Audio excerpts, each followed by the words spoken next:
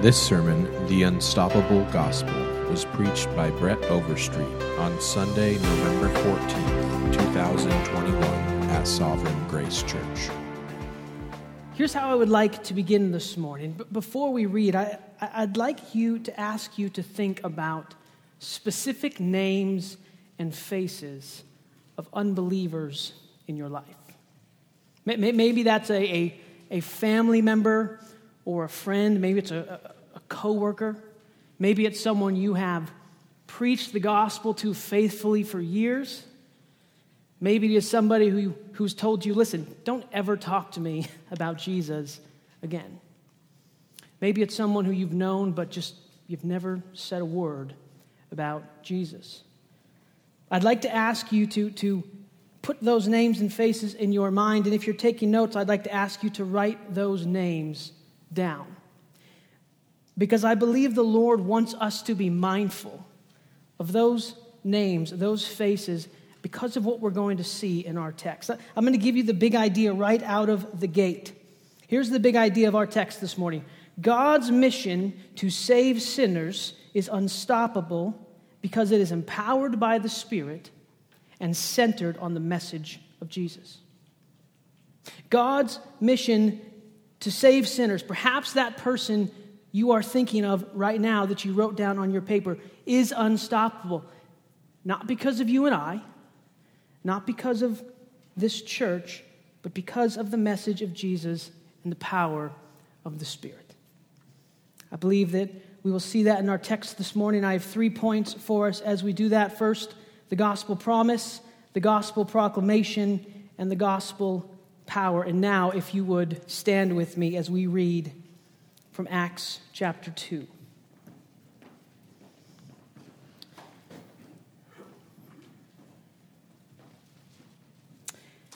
Acts 2, beginning in verse 14 through 41. But Peter, standing with the 11, lifted up his voice and addressed them. Men of Judea and all who dwell in Jerusalem, let this be known to you, and give ear to my words. For these men are not drunk, as you suppose, since it is only the 3rd hour of the day. But this is what was uttered through the prophet Joel. And in the last days it shall be, God declares, that I will pour out my Spirit on all flesh, and your sons and your daughters shall prophesy, and your young men shall see visions, and your old men shall dream dreams. Even on my male servants and female servants, in those days I will pour out my Spirit, and they shall prophesy. And I will show wonders in the heavens above, and signs on the earth below, blood and fire and vapor of smoke. The sun shall be turned to darkness and the moon to blood before the day of the Lord comes, the great and magnificent day. And it shall come to pass that everyone who calls upon the name of the Lord shall be saved. Men of Israel, hear these words.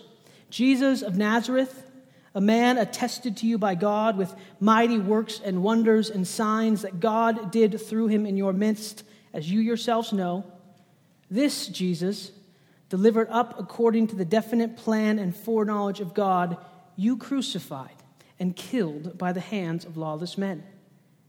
God raised him up, loosing the pangs of death, because it was not possible for him to be held by it.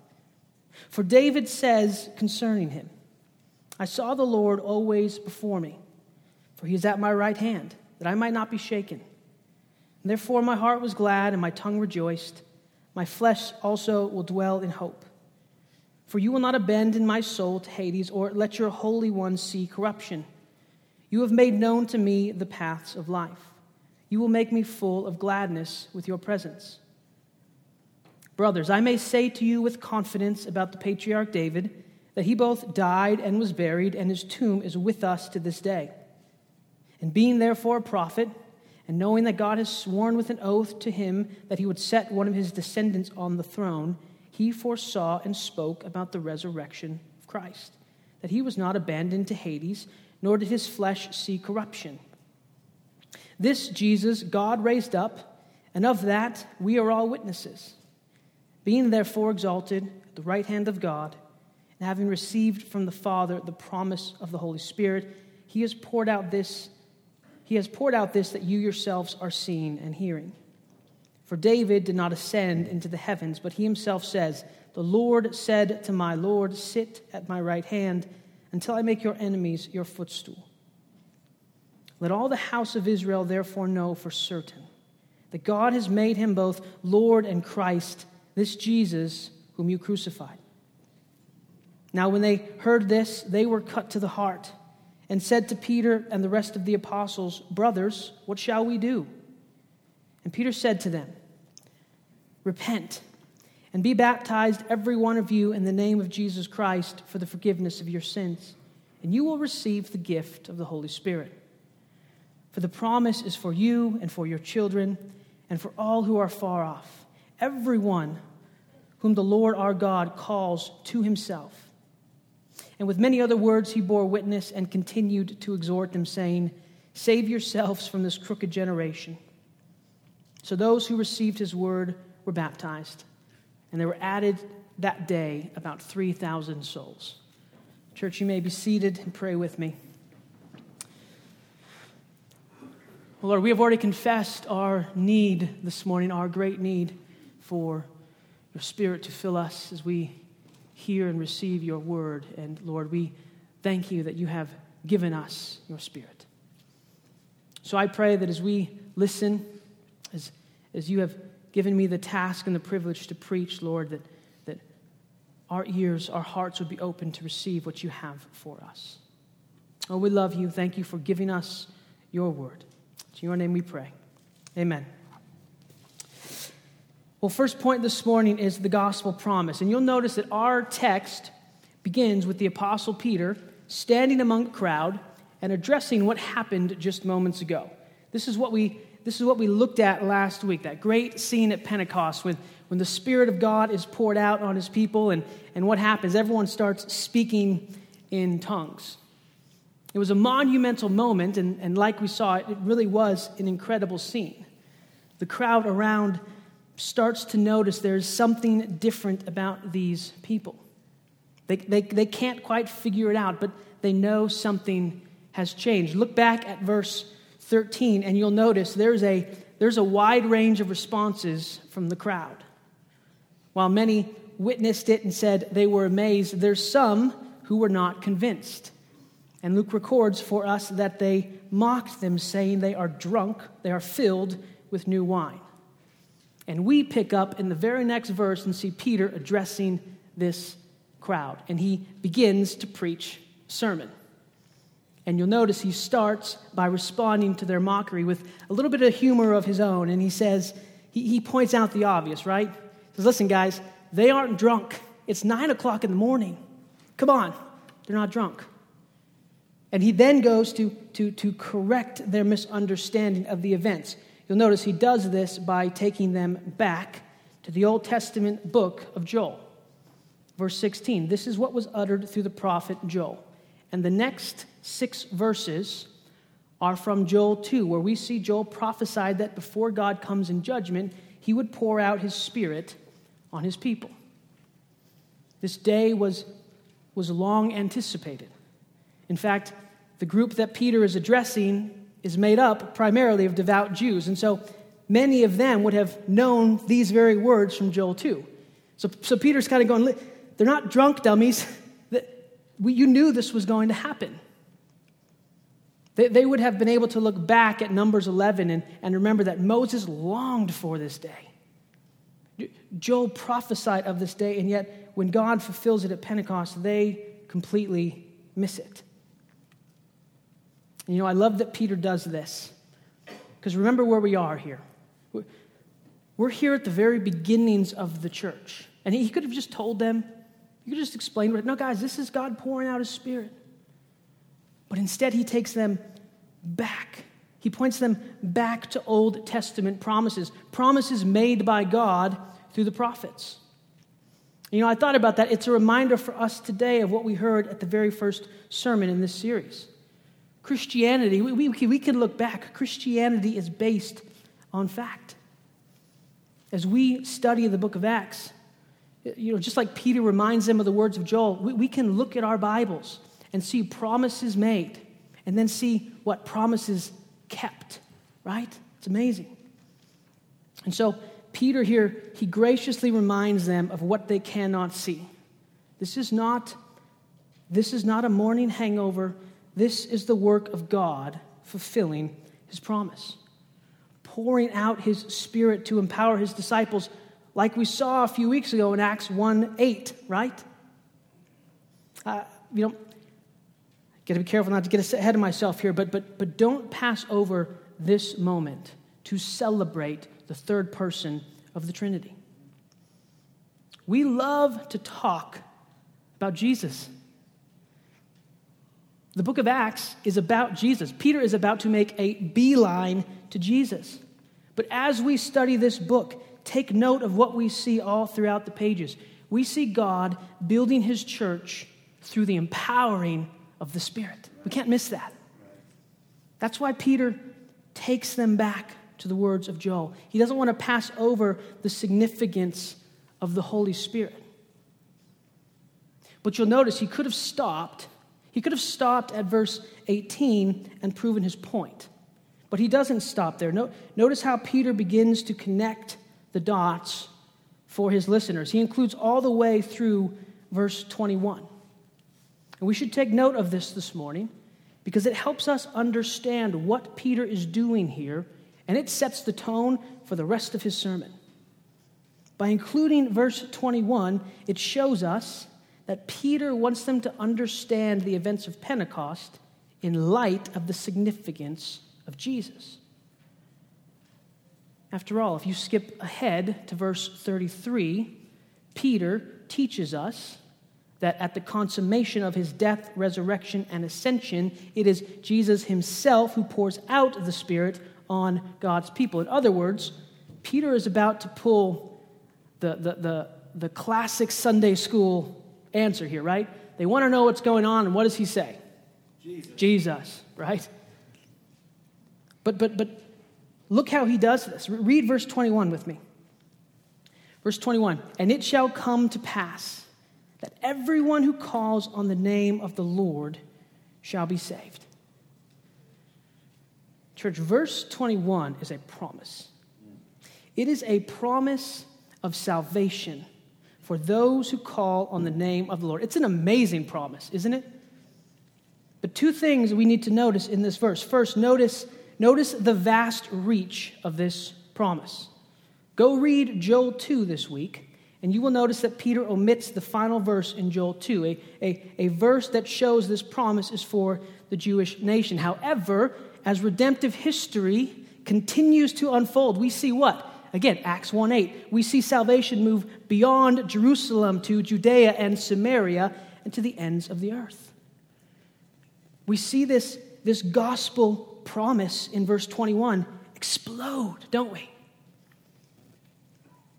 It's not limited by race or ethnicity.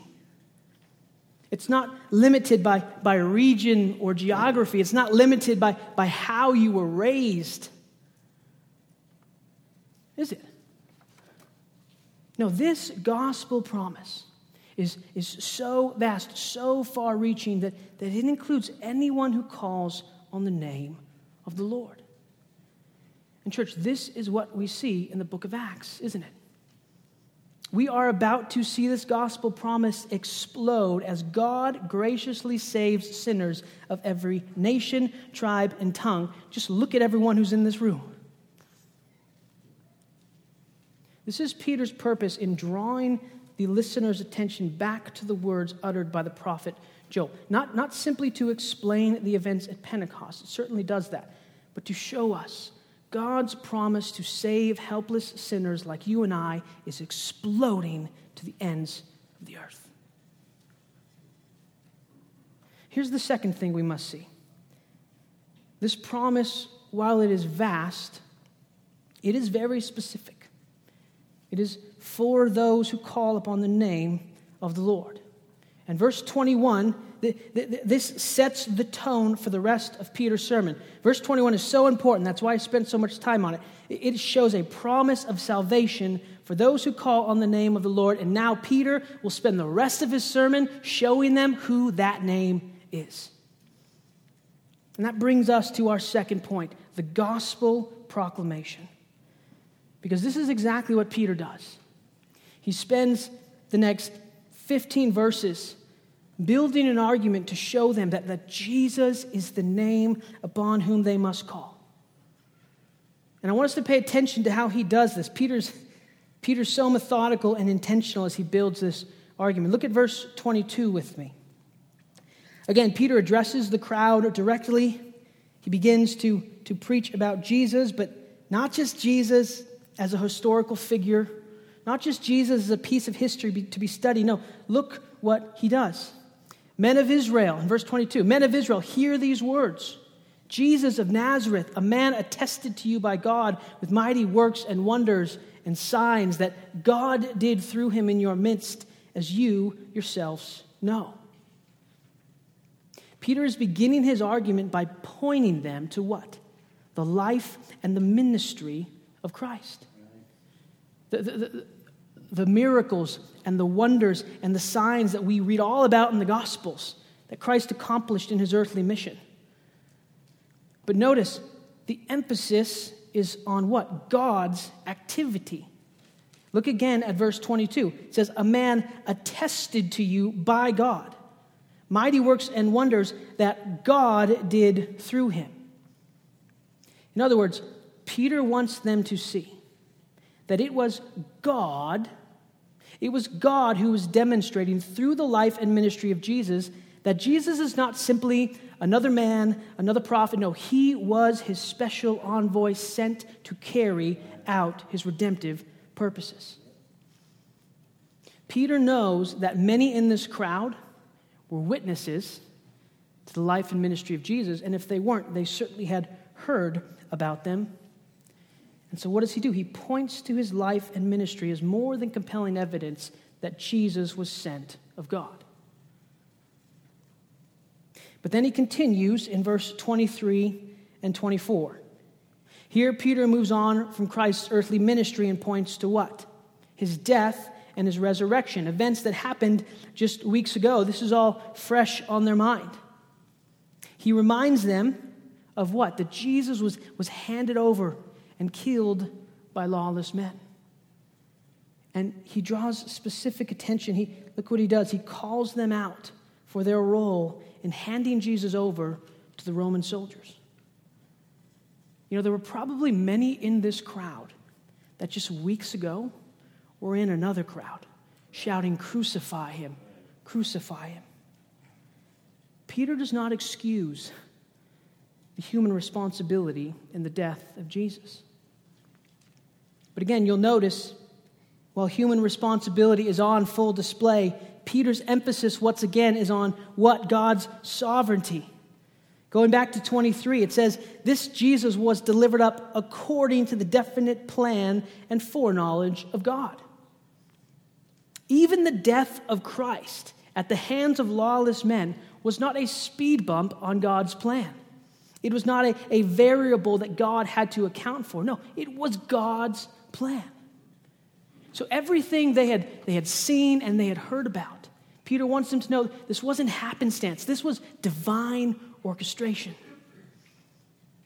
Peter wants to show them God's hand in all these events to help them see Jesus was the true Messiah they've been longing for, sent by God. But he's not done. I know we're spending a lot of time here, but Peter's not done. He takes it a step further, and look what he does. He brings even more Old Testament scripture to show this. Now Peter goes to the words of the great King David from Psalm 16. Again, words that this crowd would be familiar with, except he helps them see that these words do not apply to David, but to a descendant of David, namely Jesus. And the focus here is verse 27, which reads, "For you will not abandon my soul to Hades, or let your Holy One see corruption." I think James Boyce is really helpful in understanding what is being said here. He writes this is about the decay of a body in a tomb, a decay that will not happen. But how could David say that about himself David's body did see decay. And as Peter points out, his tomb is there to this day. Any person who doubted it could walk over to the tomb and dig up his bones. And so clearly, David, if that's true, David could not have been speaking of himself. In fact, Peter says, he tells him with confidence in verse 29, your great King David is dead. His bones are buried right over there. I don't know if it was right over there, but his bones are buried. You can go see his tomb is undisturbed. These words can't apply to David. And so if David, then who? So can anybody think of someone from the line of David who these words might apply to? Jesus. And that's exactly what Peter tells us next. Look at verse 31. He foresaw and spoke about the resurrection of the Christ, that he was not abandoned to Hades, nor did his flesh see corruption. And so again, do you see what Peter is doing here? Peter is mounting his case that Jesus is the true Messiah. And then the final nail in the coffin comes in the next few verses. Again, Peter uses the words of King David to show us that Jesus is the greater king. Look at verse 34. Now, citing from Psalm 110, Peter moves from the death and resurrection of Christ to the ascension and exaltation. Verse 34, for David did not ascend into the heavens, but he himself says, the Lord said to my Lord, sit at my right hand until I make your enemies your footstool. Once again, Peter shows us the true meaning of the psalm. It is Jesus, not David, who rules at the right hand of the Father. It can't be David. You want to know? Because you can go over there to his tomb and see it is undisturbed. Body decayed. No, this speaks of a greater king. A king who has died and risen and is now reigning at the right hand of the Father. You see what Peter did there? And then look at verse 36. Peter concludes in verse 36, summarizing everything he just said. And in short, he tells them this. He says, Jesus is your true Messiah, and you have killed him. What a sermon, huh? Yeah. But church, what did Peter just do? He just preached the most Christ-centered sermon in the history of sermons, didn't he? He spends 15 verses preaching about the life and the death and the resurrection and the ascension and exaltation of Christ. But why? Peter could have gone down so many other rabbit trails, some really good ones, and I would love to hear those sermons. But he doesn't, does he? He could have preached fire and brimstone. He could have preached and just reiterated the Sermon on the Mount and all of Christ's teachings. But he doesn't, does he? No, his focus is on the person and work of Jesus Christ, because verse 21, Christ is the name upon which we must call for salvation. Peter preaches this because he knows that Christ is the message of the gospel. Of course, he could have gone down plenty of rabbit trails, but he doesn't, because as he has the attention of thousands of unbelievers, he knows that only one message can save. And that message is the message of Christ, the great gospel proclamation. And before you say, sure, but it's not that simple. No, it is. Ask Peter. He stands before this group of unbelievers, and what does he give them? Jesus. Listen again to the words of James Boyce. He gets this so right. He says, no one can preach successfully to spiritually dead people by saying, do what Jesus tells you.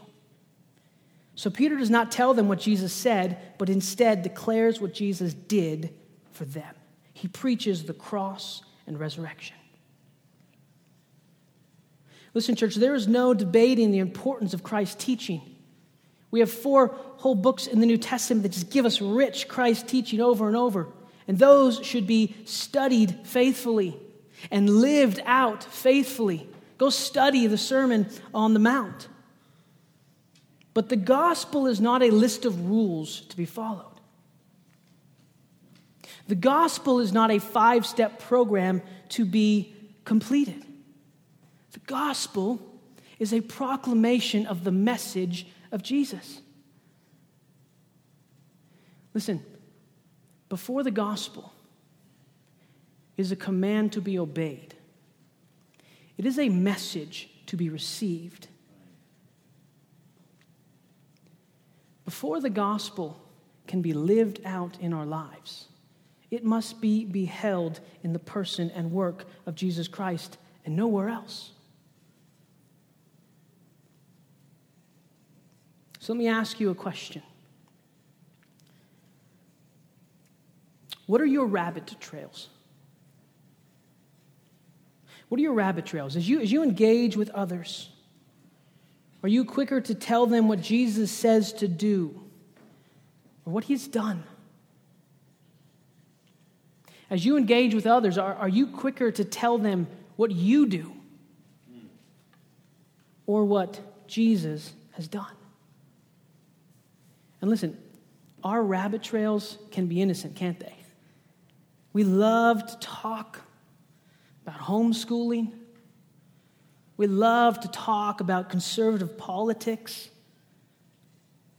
We love to share our convictions about COVID and vaccines. We like to get vocal about moral issues in our society like abortion and transgenderism, and church, rightfully so. But none of these are the gospel. Listen, they might be good. They might be helpful. They might be right. They might be the proper response to God's word, but they are not the message of the gospel. They are not what Peter talks about in verse 21, the name that saves.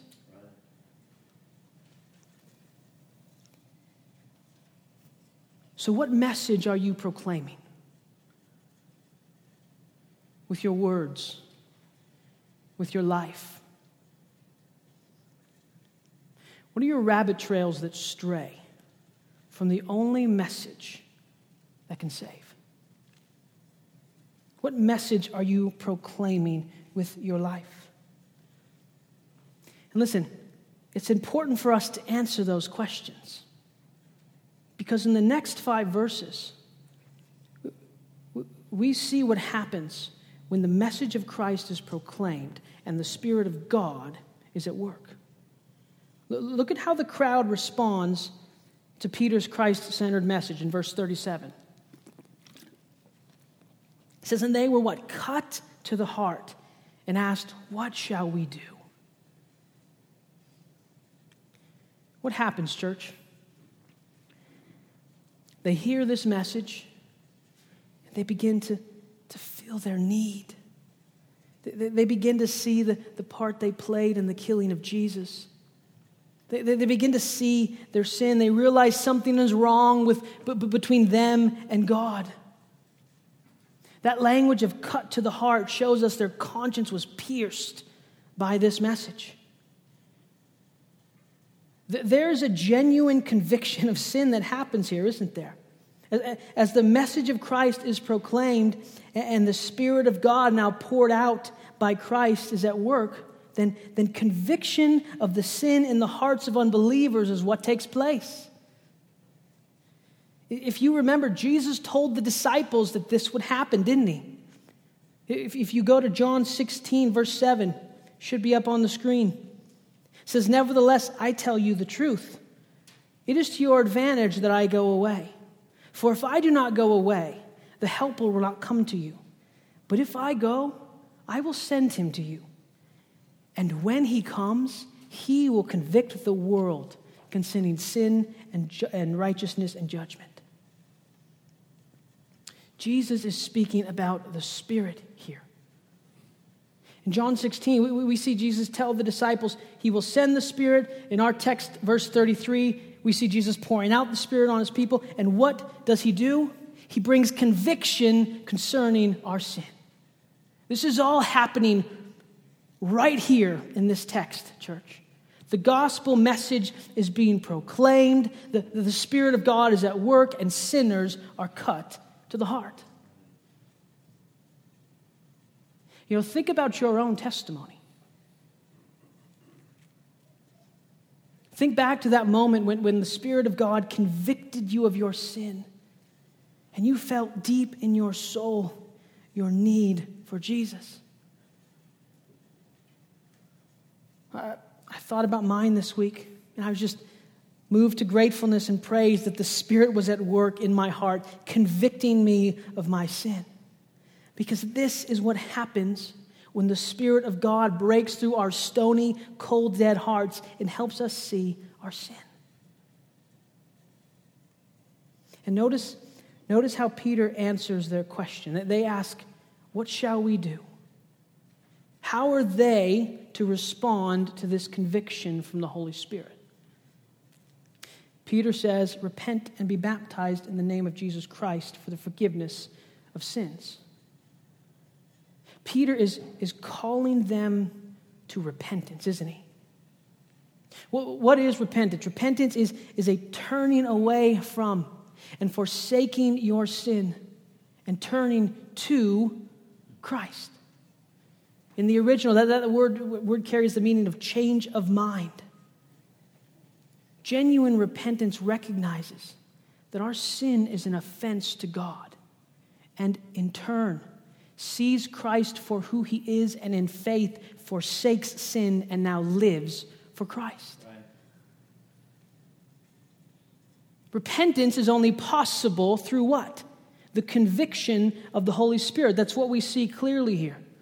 But we also see that repentance is necessary for forgiveness. Listen to how Kent Hughes explains this. He writes, "It's important for us to see the close connection between repentance and forgiveness.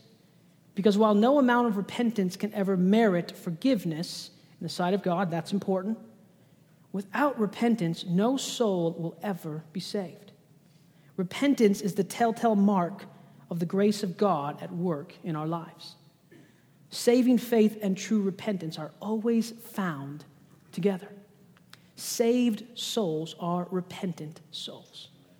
I love that. Saved souls are repentant souls. And listen, this is not our own doing. It is not absent of the work of the Spirit. No, like we just read from Mr. Hughes, our repentance is the telltale mark of the grace of God at work in our life. Repentance is a gift from God, and genuine repentance comes only as the Spirit of God, the Helper, convicts us of our sin. And what happens?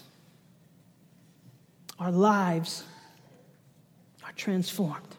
We're going to see just how transformed these lives were next week. And what else does he say? He says, be baptized. Now listen, there are some who would take this to mean that baptism is a requirement, a prerequisite for salvation, but I don't believe that is Peter's intention here. He commands them to be baptized. But what is baptism?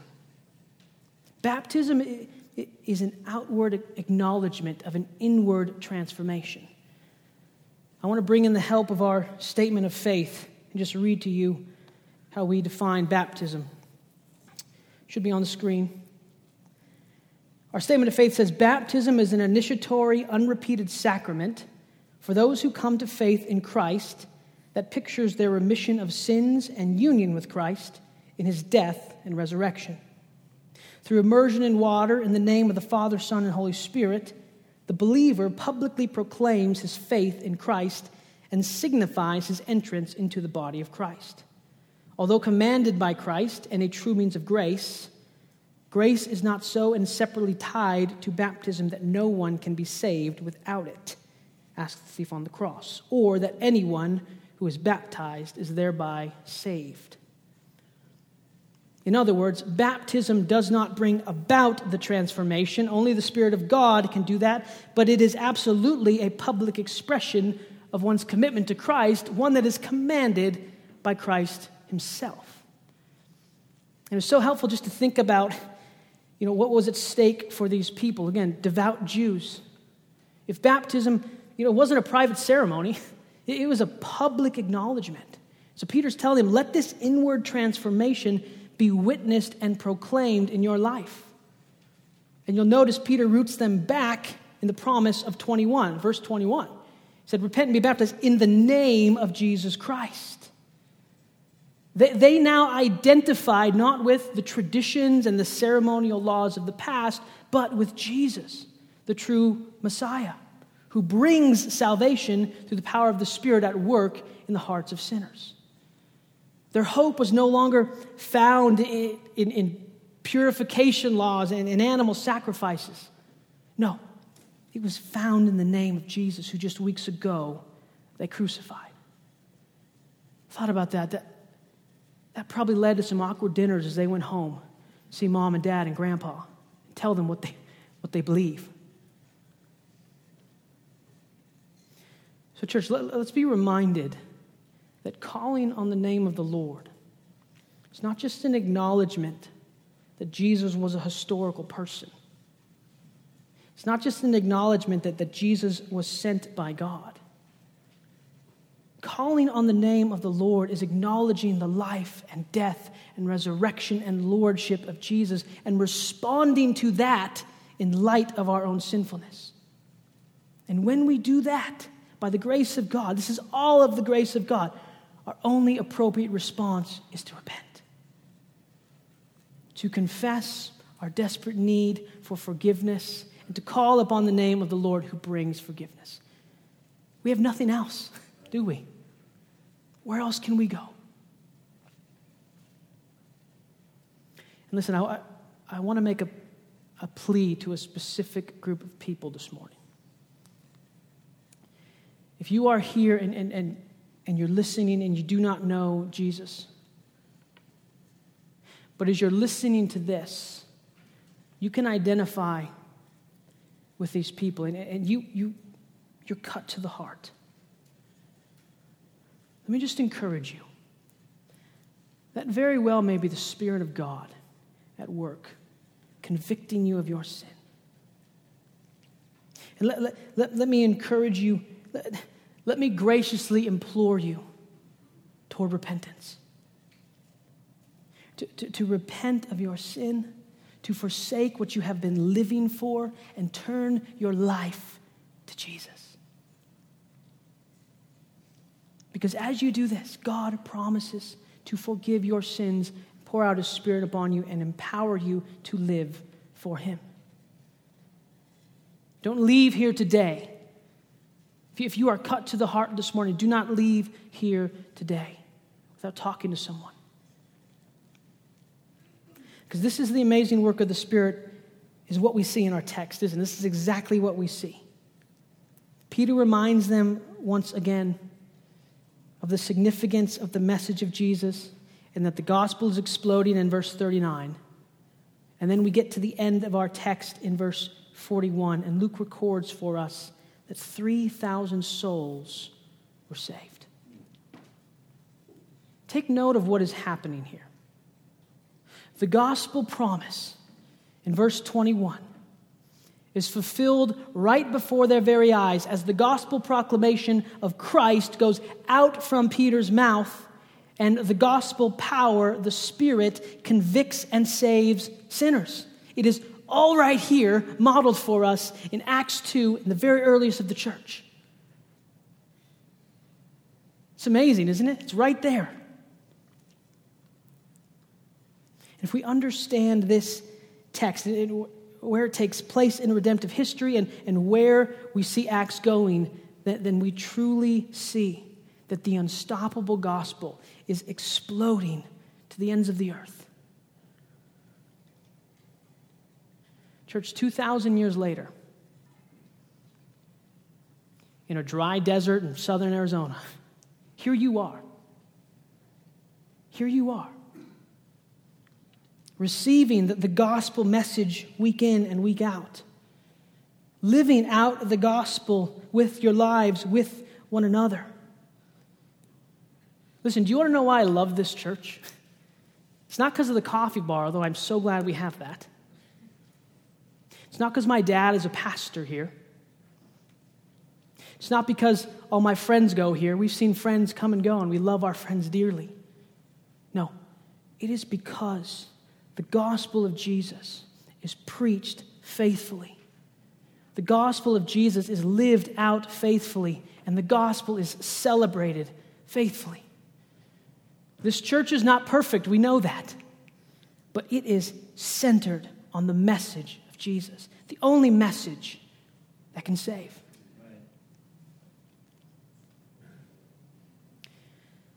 So as we leave here this morning, I want us to see the hope that this gives us for today. Those who have been called by God's mission have been called to God's mission. And that means if you're a Christian here this morning, you have a part to play as the unstoppable gospel goes out to the ends of the earth. And I want to leave us with two handles as we leave. The first is this: faithfully preach Christ.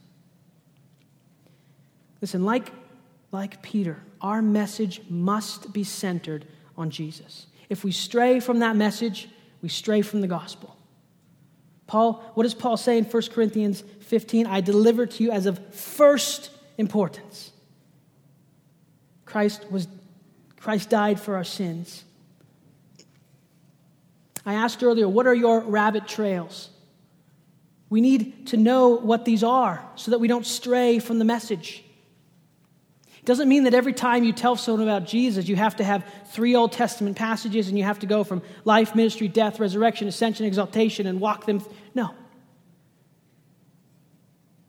But it does mean we must faithfully preach the Christ of the Scriptures.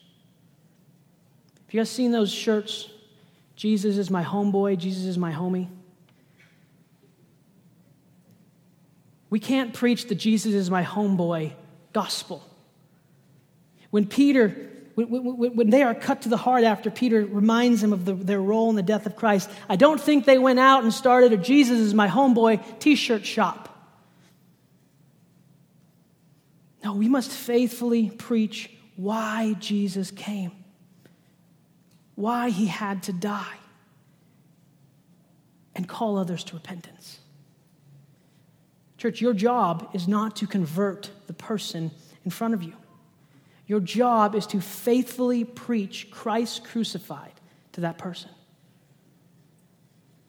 Listen to Mark Dever. He says it like this: the Christian call to evangelism is a call not simply to persuade people to make decisions, but rather to proclaim to them the good news of salvation in Christ, to call them to repentance, and to give God the glory for regeneration and conversion.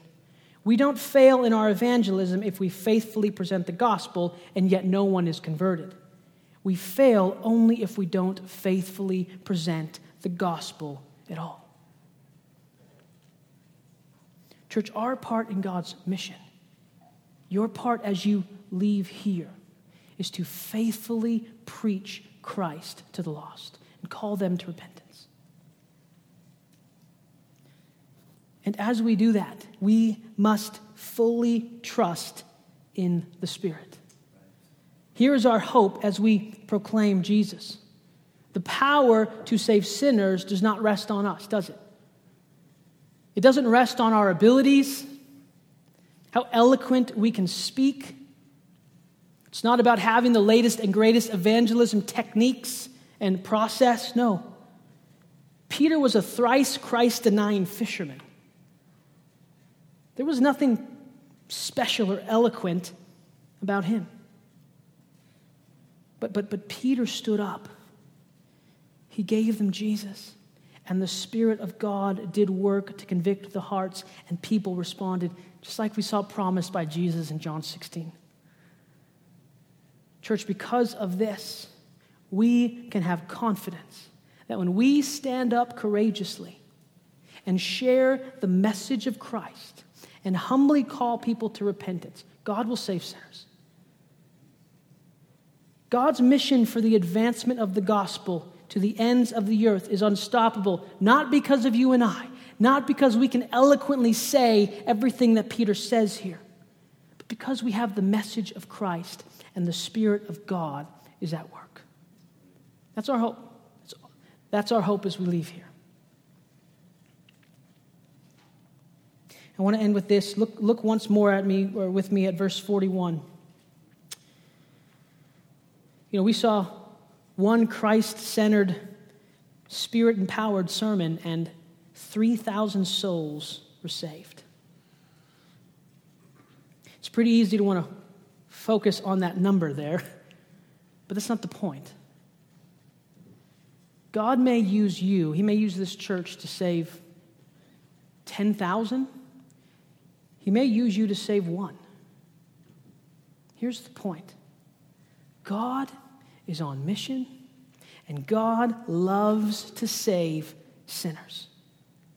And so we can leave here armed with that saving message and empowered by the Spirit, knowing that God is strong enough to save. Strong enough to save even that person that you wrote down 40 minutes ago. That first person, those first 2 or 3 people that came into your mind. I'm going to ask you to think about those people again.